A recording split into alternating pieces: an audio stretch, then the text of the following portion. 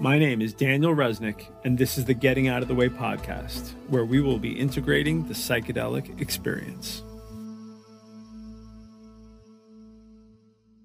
What I wanted to talk about has been kind of a common theme for the last few weeks, and I've dealt with it a few times, so I feel that it's kind of really worthy to share, and it's the difference between spiritual and ritual.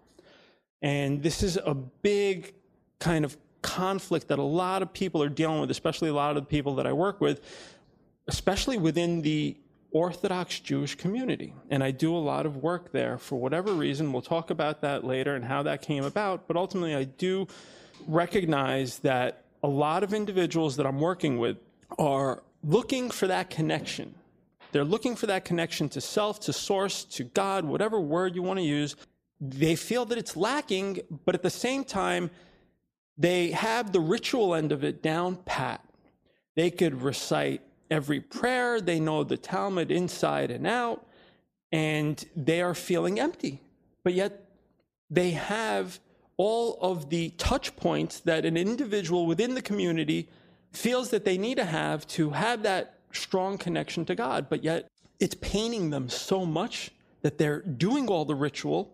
They follow the practices to the letter of the law, the way it was instructed, and they have this gap between where they're at and where they want to be, and they just don't understand it, and they start beating themselves up.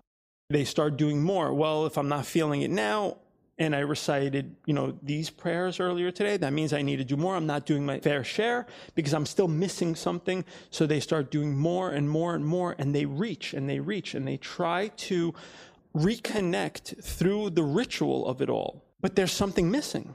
They know there's something missing, and it's missing to a degree where it's causing them real kind of physical and emotional pain, and they start trying to fill that void with every tool in the toolbox to try to just establish that connection. And it even goes into very unhealthy places.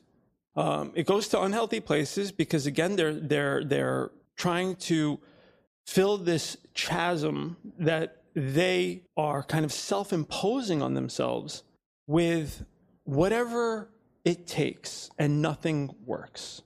Because it's just that, it's a chasm, it's huge, and all of these tools that they're throwing at it just get lost within it, and they rinse and repeat, and nothing's working, and they start getting deeper and deeper into a funk, and they keep telling themselves that, wow, I'm doing everything. I'm doing everything that I've been told. I'm doing everything that I've been instructed. Nothing's working. It must be me. I must be broken. And as soon as they start building this narrative around being broken, then they get exactly that. Then they feel broken. And then they act broken. And then they speak broken. And then they pass broken over to everyone and everything that they touch within their sphere of influence, because they can't help it anymore, because that's the only thing rattling around in their mind. And they start reinforcing this narrative every time they tell it to themselves, so that to the degree they wake up in the morning looking for that clean slate, right away, that predetermined kind of narrative starts replaying in their mind, and right away they start feeling the effects of it, and it manifests as anxiety, as depression, as self-hate to certain degrees, and it goes on and on and on and on. And I deal with other people who may or may not be religious, but if you ask them, they say that they are spiritual. And they have a completely different approach to their own purpose, their own path, to establishing their connection with Source. They have a completely different perspective on things. I see the polarity between the spiritual and the ritual, and I ask what's missing, and I see these two words are so directly correlated. The only thing that's missing from the ritual is SPI. SPI and ritual gives you spiritual.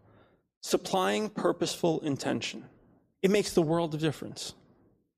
Should you approach that same ritual by supplying a purposeful intention, you transform the action.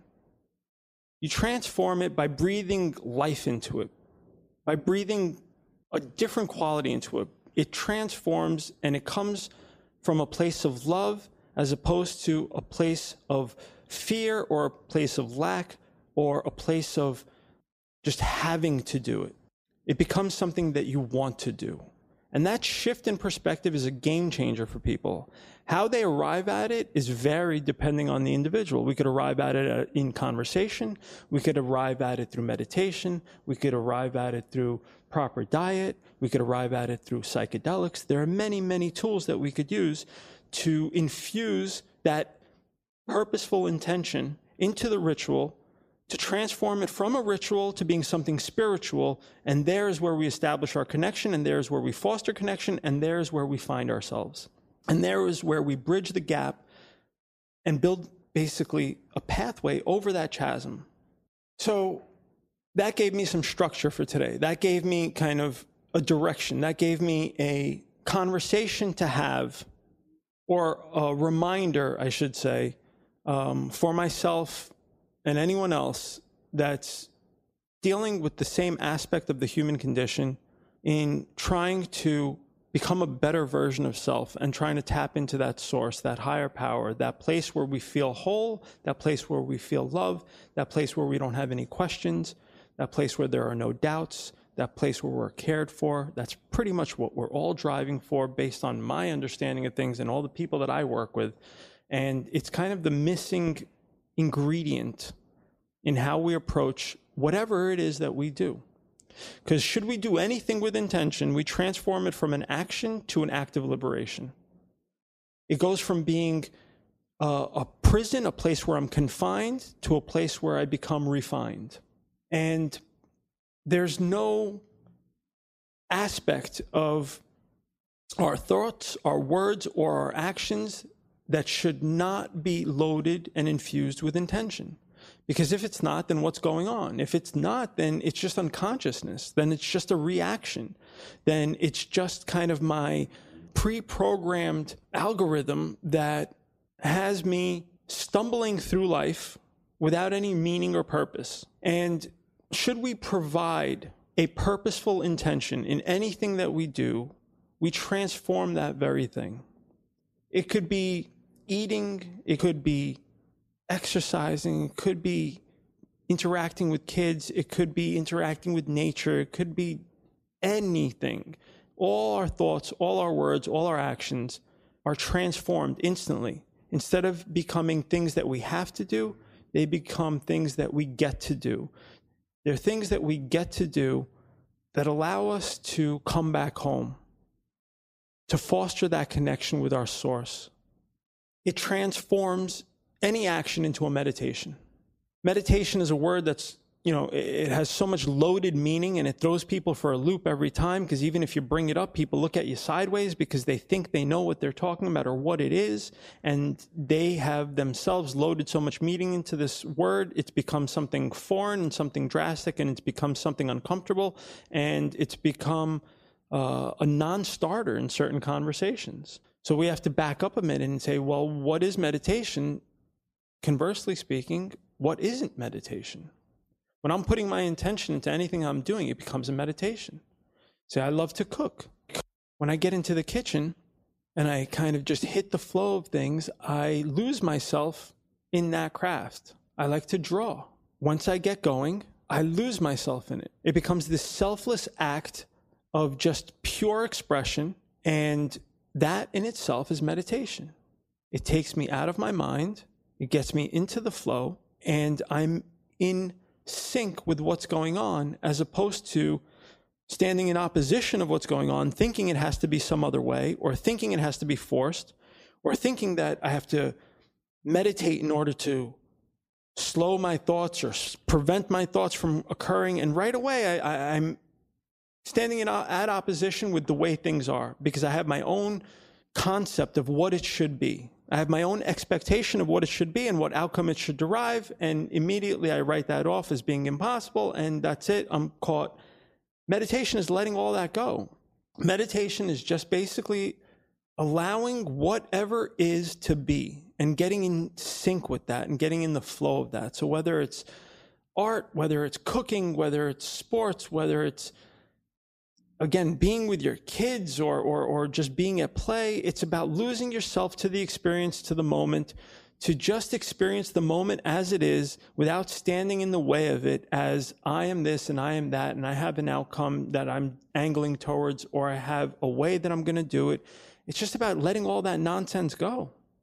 And you let it all go and you find yourself meditating. So when I approach the kitchen, I'm already telling myself in terms of supplying a purposeful intention to transform that ritual into something spiritual, I'm telling myself that I don't know how it's going to come out. I don't know if everyone's going to love my food or not love my food, or they're going to love my artwork, or they're going to resonate with it, or they're not going to criticize it. I have no clue what the outcome's about. All I know is that I'm in the flow of things and I'm surrendering myself to this action so I can put all of myself into it. And when I can drop all of myself into it, I'm gone. I'm not even there. And all I'm doing is an act of love, an act of service. And that's kind of, I think, what they call like soul cooking. It's that missing element from eating something that is just what it is, just a means to an end, a food or something that I'm going to just throw into my system so I can get some cheap, quick calories and move on, to something that I actually resonate with. When I take that bite, I'm just transported to a different place and I get all the feels and the flavors from that person who cooked it, the area it came from, the intention that went into it. It's got this magical kind of transforming quality. This intention is the seasoning to life, basically, at that point. And you could put it into anything, and you should put it into anything. And should we even approach our thinking in that way? Like, if I don't want to have some random thought that's going to distract me or yield more unconsciousness, then I approach even my thoughts with intention. And I try to angle my thoughts driving towards a specific place. And that specific place is that inner quality of harmony, that reestablishing of connection with source, to just allow something higher to transform this thing which we consider lower. So I try to get out of the way. Thank you for listening. If you've enjoyed this podcast, please share it with your friends and family. Subscribe, rate, and share so that we could do our part in spreading the light and diminishing the darkness.